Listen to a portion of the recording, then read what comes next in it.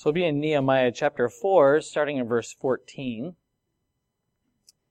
talking about our God who fights for us. The power of surprise is very strong in battle. A surprise is an unexpected action. Actually, it means to take, to overcome. It's to confuse. It catches people off guard. And I saw a martial arts blogger that said, the trickiest opponents are beginners and masters. A master knows a lot, and so they know how to surprise you, but a beginner just does something totally unexpected because they haven't been trained yet. And so they'll do attacks that you weren't really like, what was that? That's not our style or whatever. And so, he also quoted from this book, The Art of War, an ancient book of strategy by a Chinese general. It says, engage people with what they expect. It settles them into predictable patterns of response, occupying their minds while you wait for the extraordinary moment, that which they cannot anticipate. So that surprise, that extraordinary moment where they're caught off guard because they've been just lulled into a pattern. And life has a way, through its daily grind, of lulling us into a pattern. And there are things that will surprise us, catch us off guard. It's the punch that you don't see coming that knocks you off your feet. We can plan for every possible outcome, and there will still be surprises, things that are unexpected and unplanned. And as God tarries, Jesus said, we will surely face tribulation. We will be persecuted. There will be pressures and afflictions and troubles. And these things have been promised to us. Yet, in the face of these surprises we'd rather avoid, Jesus commanded in John 16:13, these things I've spoken to you that in me you may have peace. In this world you will have tribulation, but be of good cheer. I have overcome the world. So the command is, be of good cheer. I have overcome. Jesus has won. And through faith, we also overcome by His grace. Like light overcomes all darkness, the peace of God is greater than any tribulation. We don't always feel that way, though, do we? Because the pain can be very raw and real, and when we're surprised, it's even harder to handle. It's like if you go in for a surgery, you expect that there would be some pain and some rehabilitation and some things, but it's when someone says something to you that just cuts you, or a situation happens that was unforeseen and you feel unwarranted, that is hard to recover from. But it's our joyful endurance through these trials that proves to unbelievers the reality of the gospel. It proves the reality of Christ's power within our own lives. I've been reading Richard Wurmbrand's book, Tortured for Christ. And in that book, he speaks of things that we've probably never experienced. Where for 14 years he was literally kidnapped off the street, put into a van, put in a prison 30 feet below the surface of the earth, and isolated for 14 years, being brainwashed 17 hours a day, no color in his life. He forgot how to write. And it was through his witness and those other captors who loved their tormentors that many of those torturers came to Christ. And they put down their weapons of torture. And it's like his whole life was ripped away from him, and yet he clung to Jesus. And it's such a testimony of how God, even in difficult times, can fill our lives with such love that the world cannot know. That we could have love and compassion for others despite our suffering. So the suffering doesn't necessarily, it doesn't go away. But we can love in the midst of suffering. And we'll all suffer in different ways. I think of Nehemiah. His struggles didn't happen in a prison, but while he was organizing a building project. He was trying to rebuild the walls of Jerusalem, and that's where his struggles came, because he had enemies all around him. He had discouragement even among the Jews. And the enemies seemed tireless in their attack and their angles to try to undermine the work. But how he dealt with that threat is how we can receive some instruction and strength today. So let's pray and thank the Lord. Father, thank you that you are good to us, that you've opened our eyes to see that you are life, that you are light, and in you is no darkness at all. that even when the tribulations occur, when we do suffer, that you're with us every step, that you won't leave us or forsake us, and that we can call out to you, and you will hear, and you will answer. You will fight for us, and we can rest assured in your peace, experiencing your presence, even at our deepest, darkest moments. Thank you, Lord, that there's no pit too deep that you cannot reach us. There's no distance too great for your love to span. And we pray that you would speak to us each and teach us to apply your word in Jesus' name. Amen. Nehemiah chapter 4, starting in verse 14. After hearing the threat of the enemy's attack, Nehemiah says, "And I looked and arose and said to the nobles, to the leaders, and to the rest of the people, 'Do not be afraid of them. Remember the Lord, great and awesome, and fight for your brethren, your sons, your daughters, your wives, and your houses.' And it happened when our enemies heard that it was known to us, and that God had brought their plot to nothing, that all of us returned to the wall, everyone to his work." Last week we talked about how there were enemies literally on all sides, and they were conspiring together to fight against those rebuilding the walls in Jerusalem. And the workers had grown weary and discouraged, and they say, "There's so much rubbish, it's hard to do. It's hard." And I can see people getting weaker, and we're not going to be able to do this. But Nehemiah urged them to continue. After he sought the Lord, he exhorted them not to be afraid, to remember the Lord, and to be ready to defend at all times. Instead of being put off working because of the danger, we see it actually goaded them to work more as we go through this passage. They had a greater commitment to work because of the threat. As one, they were united instead of just quitting working. That's what the enemy wanted. They wanted to make them afraid so they'd stop working. Their enemies hoped that they could discourage them, but it had the opposite effect. They actually banded together and worked it's like they discovered this sense of purpose that they almost didn't have before through the tribulation.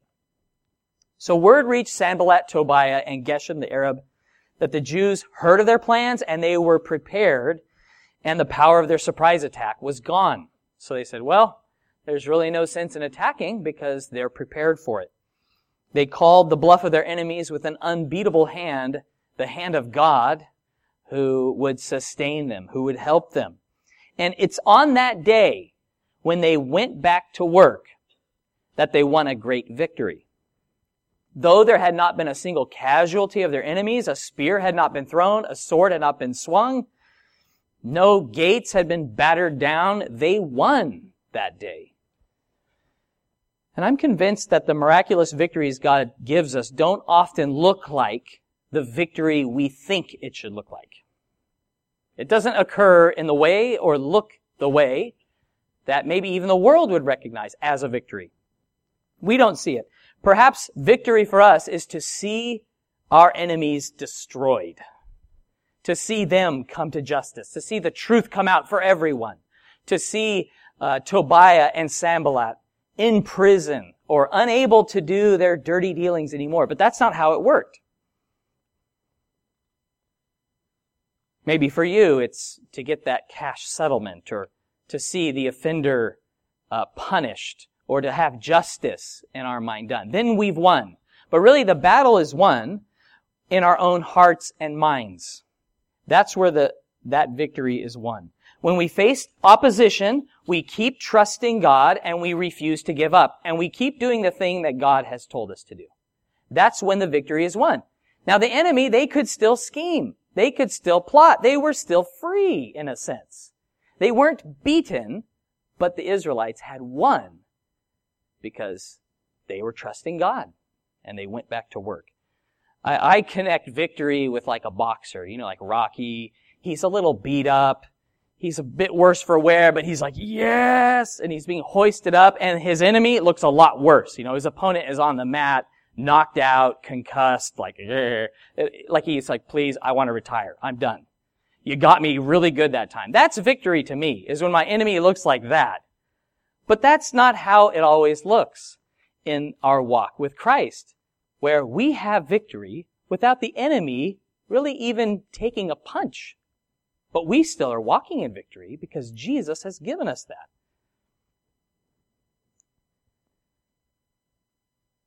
I like what Guzik said. He said, victory is enduring the attack and continuing the progress and work for the Lord. That's victory.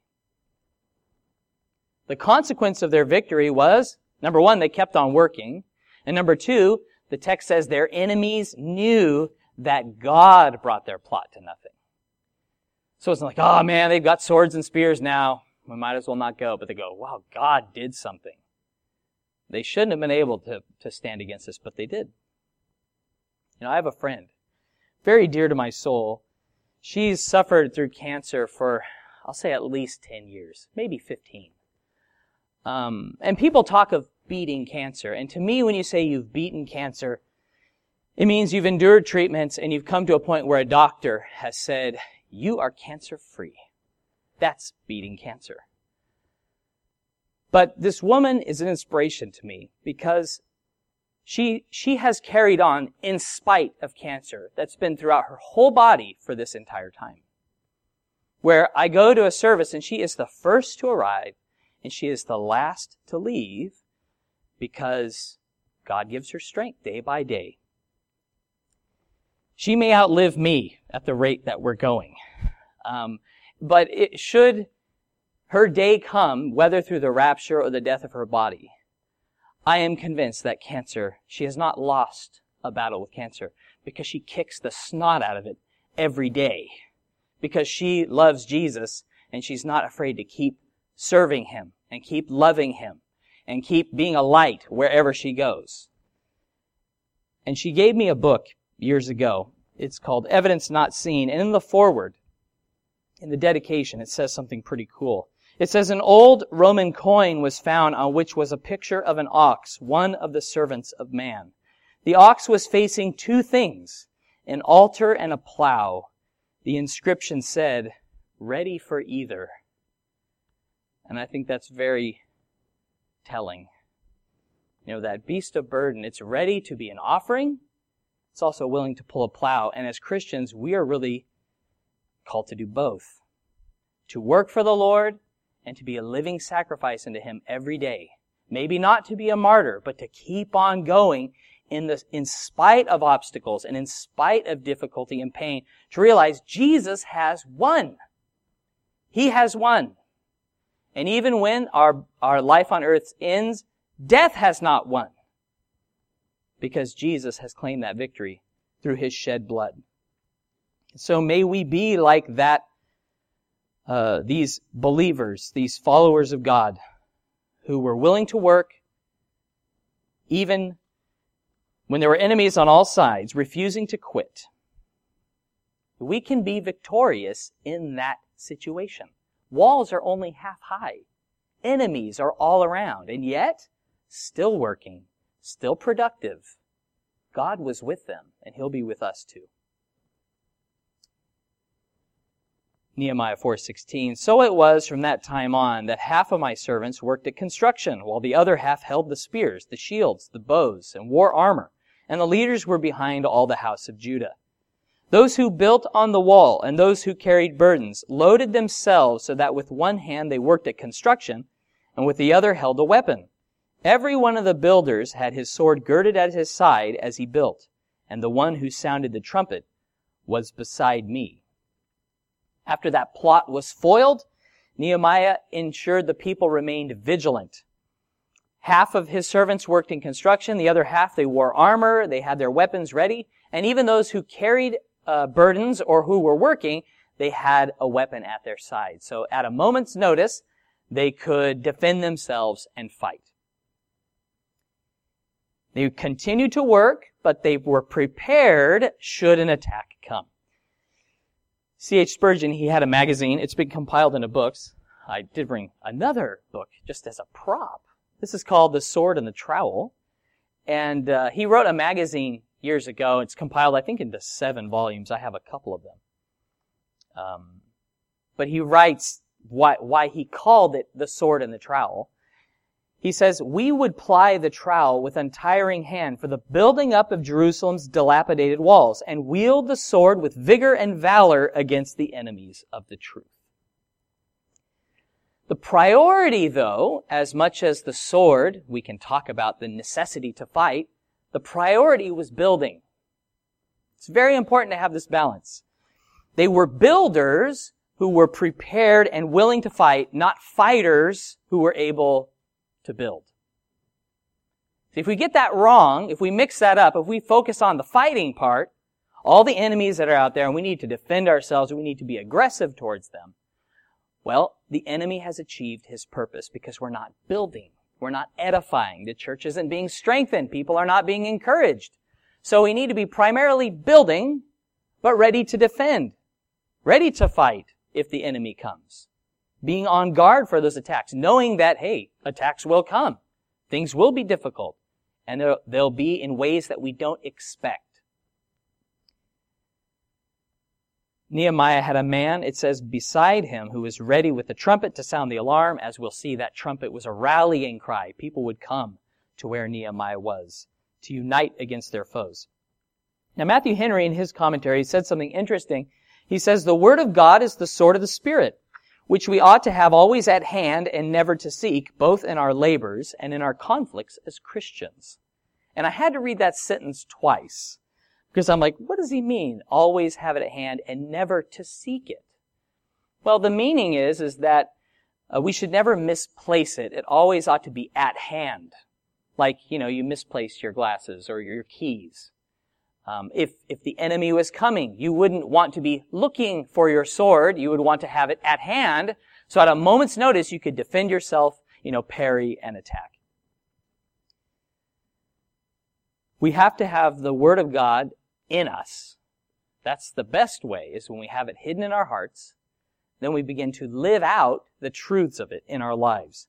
And we have access to the Bible like never before with apps and books and audio. But we have to be diligent in applying it to our lives. We have to labor to master it and allow it to master us.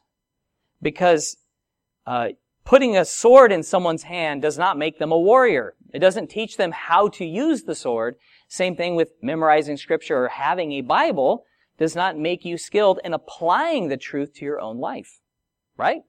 We can know a lot of Scripture, but unless we apply it to the situation that we're dealing with, then it's going to be of no value to us at that time. So we need to learn how to use God's Word in our labor and in our conflicts.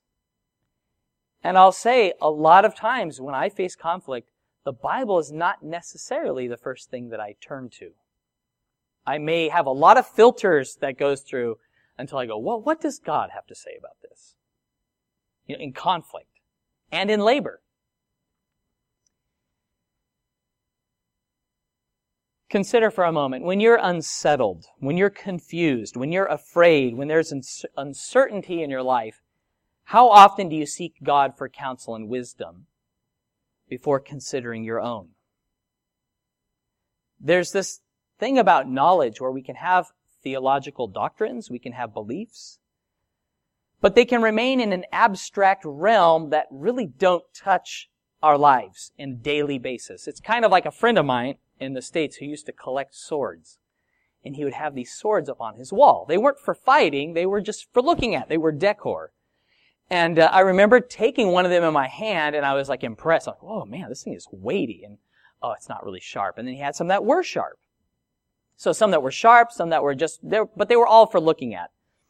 The point is, they were just for ornamentation, not for fighting. God's Word, it's compared to a sword, not to be admired, not to go, oh, that's heavy, that's weighty, and just stop there, but for us to use in everyday life for life and salvation.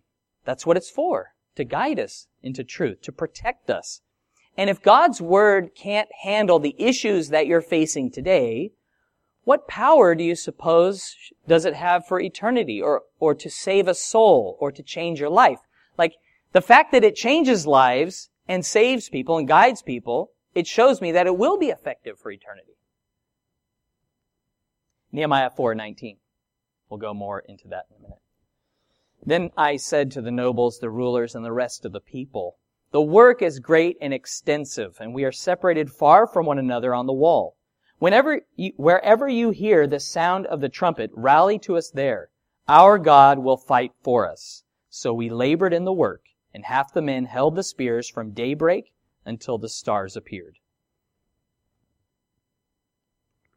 By virtue of the job site that they were working on a wall, so they were quite spread out from one another. And Nehemiah had by his side a man with a trumpet, which was a signal to gather. He says, wherever you hear it, that's where you're supposed to go. Gather to us there. And then they were reminded, our God will fight for us. That's very comforting to know. Our God will fight for us. God can fight his people, he can fight for his people wherever they are, can't he? So wherever we are, God can fight for us. But for some reason, there weren't many rallying points. There was one. Rally to the trumpet. That's where I am. That's where we're going to fight. And that's where God's going to fight for us, when we rally together. It's interesting because they had them working on areas as families or as part of a tribe, but they weren't to be isolated with just their little group or their family. But when the trumpet sounded, they were all together as one, rallying to that trumpet. And as Christians, we're called to rally to Christ. He's the one that we rally around. He's the one that we come to. And someday that trumpet is going to sound, and we're going to be with him, and that's going to be awesome. But while we remain here, when we seek him together, he will fight for us. King Saul, he gave David some good counsel. He said, he gave his daughter Michal to David in marriage and said, fight the Lord's battles, David. Now, King Saul often mistook his own battles for God's battles. So that was his mistake. But it's good advice. Fight the Lord's battles. Don't be fighting against me, David. Please. It does no good for us to fight God's battles our way, or to fight our battles our way. We need to choose God's way. We need to rally to our Savior who fights for us. God seems to employ tons of different ways to save his people and deliver them, just like Jesus never healed people in the exact same way. Some he just spoke to them, others he touched them, others as they went they were healed. You just go on, different ways. And you can think about when God saved his people from their enemies. Always different. Sometimes he thundered against them. Other times, when you hear the sound of the marching in the trees, that's when you go forth. Or walk around the city so many times and the walls will fall down flat and you'll just walk in. So God's able to deliver in ways that we would not be able to predict. Unexpected, surprising. Shadrach, Meshach, and Abednego, they were delivered through the fire. Who would have guessed that? That we could be saved through the death and resurrection of Jesus Christ. That's pretty unexpected. The people continued to faithfully build. They held spears, it said. Now, sword on the hip is not so easy to see, but a spear, that's a show of force. That's something you could see from a distance and go, okay, they've got their weapons out. They're prepared and ready. And it let their enemies know it. It discouraged a surprise attack because they were prepared. They weren't going to be caught off guard. And that's good for us to know as well. Verse 22, at the same time I also said to the people, let each man and his servant stay at night in Jerusalem, that they may be our guard by night and a working party by day. So neither I, my brethren, my servants, nor the men of the guard who followed me took off our clothes, except that everyone took them off for washing. It's a good thing. Man, you probably smell those walls from a distance. In addition to so they hear about the threat of this attack, right? So they're armed. Half of the people are armed and guarding. The other people are working, ready to fight. And then they even take it a step further. He says, guys, don't even bother going home. Let's stay here overnight. Security guards by night, work party during the day. We're going to get this done. They were so dedicated and determined. And they wouldn't be caught with their pants down literally. He says, hey, we took a shower here and there, a bath. But that's the only time we disrobed because we were going to get this job done. I love how Nehemiah is all in. He's willing to sacrifice his own comfort. He's come from the palace in Shushan, and he's coordinating the effort. He doesn't say, okay, guys, good job out there. Keep working hard. And then he retired to his tour bus, loaded up with, cold drinks and little nibblies for him to snack on with people fanning him and stuff. No, he's out there with them. He says, me, my servants, we're all out there. And we said, let's stay overnight. We're going to get this done. Let's work together. He says, with my brothers, my servants, those on guard. And we see greater sacrifice and humility and dedication with Christ, who not only ate with sinners, but he washed their feet. It doesn't say that Nehemiah washed the feet of these people, but Jesus did. All royals, they have a place where they can be sequestered, gates and walls and security, and they have armies at their command. Royals, they schedule public appearances with barricades and security guards, and they keep a distance between themselves and common people. But Jesus, the Son of God, he became a commoner. As Paul was saying, he became a child. He became a baby who needed to be held, who had a mother, who had a father on earth. And he served the lowest people. He didn't just reserve his time for the affluent or the socially ranked people. He went to the lowest, the sick people, the poor people, the lepers. He stopped in the road to heal blind people who called out to him. Even those who hated him, he served and loved them. It was faith in God that allowed Nehemiah and his people in Israel to continue building even when their enemies gathered against them. And through faith, Jesus, he humbled himself. He became a servant who would suffer. That's one thing that marked Christ, is he was a man of sorrows, acquainted with grief. He suffered greatly in his time on earth. And if we're going to trust God's word with our eternal salvation, then we have to put it in practice in our own lives. Genuine faith, it's expressed through common things like standing guard and building a wall. A building project can be a step of faith. It's pretty crazy. An example of this, Jeremiah, he was a prophet that God told to say some pretty strong things to people. And he says, by the way, they're not going to listen to you.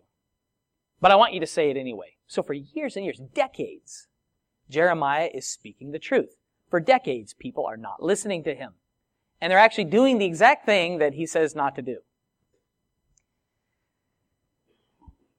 And there was a point where he was aware of a plot to assassinate him, where they were wanting to kill him. And so he questions God, and he questions his justice. And he says, why don't you just get rid of these evil people? They're bringing us down. Just kill them. Just get rid of them. And God he answers in a surprising way in Jeremiah 12:5. He says, if you have run with the footmen and they have wearied you, then how can you contend with horses? And if in the land of peace in which you trusted they wearied you, then how will you do in the floodplain of the Jordan? That's an interesting response. He's saying, if you think things are tough now and it's wearing you out, what about when things come to your attention that you have no idea about, that you haven't faced yet? God would reveal in the following verses that even his own family had joined that plot to kill him. And so God's saying, you think you can run with the footmen. You think you can do this? Well, you can only run with the footmen because I'm helping you. And if I help you, you can contend with horses. And no matter how bad things seem to get, they can always get worse, can't they? We say, things cannot get worse than this. And then what happens? Things get worse. They can get worse. So God's like, hey, Jeremiah, I know things that would frankly shock you right now. You're struggling with the footmen. There's horses coming. You can't handle it on your own. You need me. Trust me. Keep believing me. Keep obeying me. And Nehemiah realized he was able to do a great work because God was with him. God helped him with the footmen, and God would help him with those horses. It's a good question for us. If we've been wearied by the footmen, how can we contend with horses? If the grind of life just by itself is wearing us down, what strength do we have to stand against an invisible enemy? What strength do we have to fight a spiritual battle against Satan? If we apply the problems in this Nehemiah passage primarily to spiritual things, it's an easy thing. I think it's far more useful for us to apply it to how we walk courageously, boldly, and be at peace among ourselves and facing conflict in situations that we find confronting and impossible. Because since God's word is true, it should have a positive effect and an empowerment in our actual life, not just fighting invisible foes. If we can't be experiencing God's peace and joy in the midst of trouble now, with people we can see, how can we contend with the forces of darkness? Let me put this another way. Jesus had infinite spiritual power. He had the power to forgive sins. How did he prove that? He proved it by healing a man. He did something practical that people could see and go, wait a second. Jesus is saying he's the Son of God. Only God has the power to forgive sins, but he just healed the guy. That man who was laying down, he's now and paralyzed, he's walking. And so the power of God was manifested in a real physical way. And the people could see that and go, wow. And when we are facing turmoil and difficulty and strife, and we still have the peace and the joy of the Lord, that's proof of the power of God in the life of a person, where they can look at that and go, wow, this person's praising God with cancer. This person's serving God in the middle of a broken relationship. This person is praising God when I know they feel awful and terrible things have been said to them. How strange would it be for someone to claim spiritual victory when they're despairing of life, they're ruined without hope, they're afraid, paralyzed by grief, and unable to trust God. Like, it would be a weird thing, right? To say, I have power, I have victory over the spiritual forces of darkness, and yet, practically speaking, every day, you're not experiencing that. So let's take heart, brothers and sisters. Let's seek to walk, really to rally to Christ and to walk in His strength now, today, in the real world that we're living in, so that other people can come to Christ, so that we can seek God's help in the little things and in the big things, because I'm not sufficient for the little things. I used to think I was, but I'm not. I can't run with the footmen. They tire me out. You know, like David, where he says, oh, this is too much for me. And I used to go, David, what a pansy. But it's like, I can really identify with David, where he's like, guys, come on. It's way, way beyond me. I can't deal with this. And it's a good thing when we can say, God, I can't deal with this. But I am going to take up the sword, not to hack and slash people, but I'm going to defend your truth, and I'm going to keep trusting you. I'm going to keep laboring for you. God, this verse that really stood out to me is where he said, God fights for his people. God will fight for you. And I want to just camp on that for a couple of moments. Because we see God actually doing that countless times through Scripture. In Exodus 14, when they came out of the land of Egypt, and unexpectedly the whole Egyptian army is pursuing them, and the people are frantic, and they don't know what to do. Moses said in Exodus 14, stand still and see the salvation of the Lord. He's going to fight for you.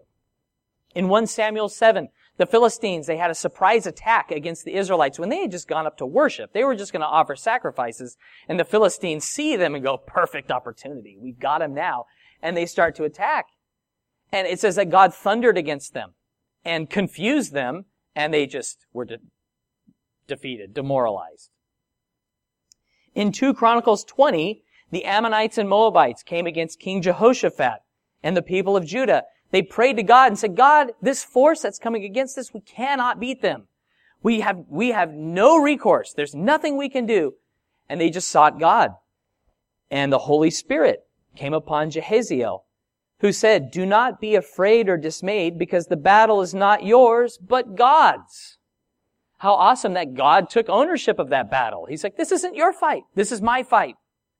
And the worship leaders led them to battle the next day. And God turned their swords against each other. And it took 3 days for them to gather up the spoil of the slain. And they didn't even shoot anything. The battle was the Lord's. In 2 Chronicles 32, King Hezekiah, he urges the people to be strong when the Assyrians had come, and they're threatening, and the name is eluding me at the moment. But, he's shouting obscenities at them, he's threatening them, he's Rabshakeh with Sennacherib. They're like insulting them, and the people are afraid because the Assyrian war machine had chewed through every nation until then. And King Hezekiah, he urged the people, he says, "Be strong and courageous, because the Lord's with us to fight our battles." Countless times God has fought for those people who are His and delivered them. Men of God have been overcome. Men of God have run from the battle. But God has never been overcome, nor will He be. I'm sure you guys have seen some Hollywood films where they have those rousing speeches of, men pumping up their troops before the battle. They see their men wavering a bit, and the enemy is strong. But guys, it's a good cause. I think of William Wallace in Braveheart. He tells the men of Scotland to fight for their freedom. And at the sight of the enemy, one of the lads suggests, why don't we run? We'll live. He's like, run away, I fight, and you may die. Run and you'll live, at least for a while. And he says, dying in your beds years from now, wouldn't you rather trade all that time to say, we are going to fight for our freedom? And let's do it, and in Hollywood, they don't run, because then it wouldn't be much of a show, especially at the end. You've got to go through with it. You've got Aragorn in Tolkien's fantasy Return of the King. He's rousing a small band of men from Gondor to fight the hordes of Mordor at the Black Gate. Like the entire Mordor is emptying to fight this little group of men and an elf and a dwarf and whoever else was there. But this is what he says when he's trying to, because see, his future, the future of humanity, hinges on these people fighting hard. And he says, "I see in your eyes the same fear that would take the heart of me. A day may come when the courage of men fails, when we forsake our friends and break all bonds of fellowship. But it is not this day, an hour of wolves and shattered shields, when the age of men comes crashing down. But it is not this day. This day we fight." And so he's just getting them all pumped up, and they're like, "Yeah, let's do it." And then they run out there and actually do it. But our God is so different than these Hollywood heroes. And I want you to turn to Deuteronomy 20 to see how different He is. He doesn't try to emotionally pump us up. He doesn't say, "Fight for your freedom," or "Stand up for yourself." He doesn't say any of those things. He doesn't manipulate. He doesn't coerce. He's not going to brand your face with a C as a coward, as they used to do in the Civil War in the United States. If you fled in the battle, you would have a brand on your face that you would have to wear for the rest of your life because you were a coward. You were branded. But God doesn't do that. He doesn't coerce us. He doesn't force us. He doesn't cajole us or try to emotionally pump us up like, "Guys, let's do it." That's why we have church on Sundays, so you can get all pumped up to face the week. No, that's not what we're here for. My role is to remind us to look to Jesus, who fights our battles. So Deuteronomy 20, and this is awesome, verse 1. "When you go out to battle against your enemies and see horses and chariots and people more numerous than you, do not be afraid of them, for the Lord your God is with you, who brought you up from the land of Egypt. So it shall be, when you are on the verge of battle, that the priest shall approach and speak to the people. And he shall say to them, 'Hear, O Israel, today you are on the verge of battle with your enemies. Do not let your heart faint, Do not be afraid, and do not tremble or be terrified because of them, for the Lord your God is He who goes with you to fight for you against your enemies, to save you. This is a very amazing thing to have in the law. There were nations that dwarfed the Israelites for the size of their armies, their physical, imposing size, their weaponry, their walls and gates. I mean, the Israelites at one point said, we're like grasshoppers compared to these guys. These giants up in the north, how can we beat them? But instead of looking to their numbers or looking to their weapons, instead of looking to their enemies, God said, look to me. It was the priest, not a king or a general, who went out before the people. And he spoke to them. He was to say this on the verge of every battle. He doesn't tell the people, consider your freedom, fight for your families. They were reminded not to fear, number one. Number two, God's with you to fight for you and to save you. Now the verses continue in a very surprising way. Everyone was given the opportunity, in fact, encouraged to leave. Very different than William Wallace and Aragon's moments. Deuteronomy 20 verse 5 says, Then the officers shall speak to the people, saying, What man is there who has built a new house and has not dedicated? Let him go and return to his house, lest he die in the battle and another man dedicate it. Also, what man is there who has planted a vineyard and has not eaten of it? Let him go and return to his house, lest he die in the battle and another man eat of it. And what man is there who is betrothed to a woman and has not married her? Let him go and return to his house, lest he die in the battle and another man marry her. The officers shall speak further to the people and say, What man is there who is fearful and faint-hearted? Let him go and return to his house, lest the heart of his brethren faint like his heart. And so it shall be, when the officers have finished speaking to the people, that they shall make captains of the armies to lead the people. So the officers stand up and they say, Hey, anybody have a house that you've built but you haven't dedicated to the Lord yet? Well, go on home. Have you planted a vineyard but you haven't tasted the grapes yet? Yeah, on your bike. Go home, please. We encourage you, go home. Have you been married but you haven't yet consummated your marriage? Go home, lest another man marry your wife. Are you lacking courage today? Do you feel faint? Please, go home. Again and again. It's like, you haven't eaten those grapes yet? Go home. You just built a house? Go home. You're going to be married? Go home. It's totally different, right? Quite a contrast. In one sense, the priests, the officers, they didn't need many men. They just needed the ones who trusted God. Because God was with them to fight for them. And if you weren't of that mind, or if something else came up and you're like, you know what? I do need to take care of that business. Go home. Fighting and winning was a matter of faith in God. It wasn't about weapons. It wasn't about training. It wasn't about what you're fighting for. It was really who's fighting for you. It's God's battle. And we get to receive that victory when we trust in Him. And I want to finish with verse 9. Isn't it cool that the captains were not even chosen until all who were willing to fight were gathered as one, trusting God? Those roles were not set. You had officers, you had leaders, but they needed to make sure that everyone who was there wanted to be there and was going to trust God, and then they chose who was going to be the leading. Who's going to lead this group? Okay, you take a band over there, and you go from the rear and, get ready. So, do you realize in the battle that you face, I don't know, like it says, when you see those chariots and those people and those weapons and you feel a bit scared, I don't know what that is for you. What the thing that's looming in front of you, or the surprise attack that's going to come this very week. I don't know what makes you afraid, or what makes you uncomfortable or fearful.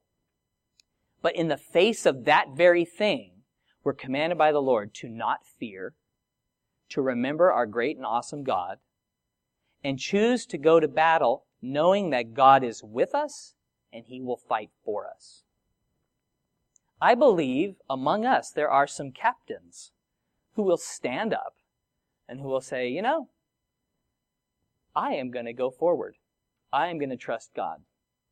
And I believe that He is going to fight my battles. He's with me. And as we rally together to Christ, know that the battle is the Lord's. He has won.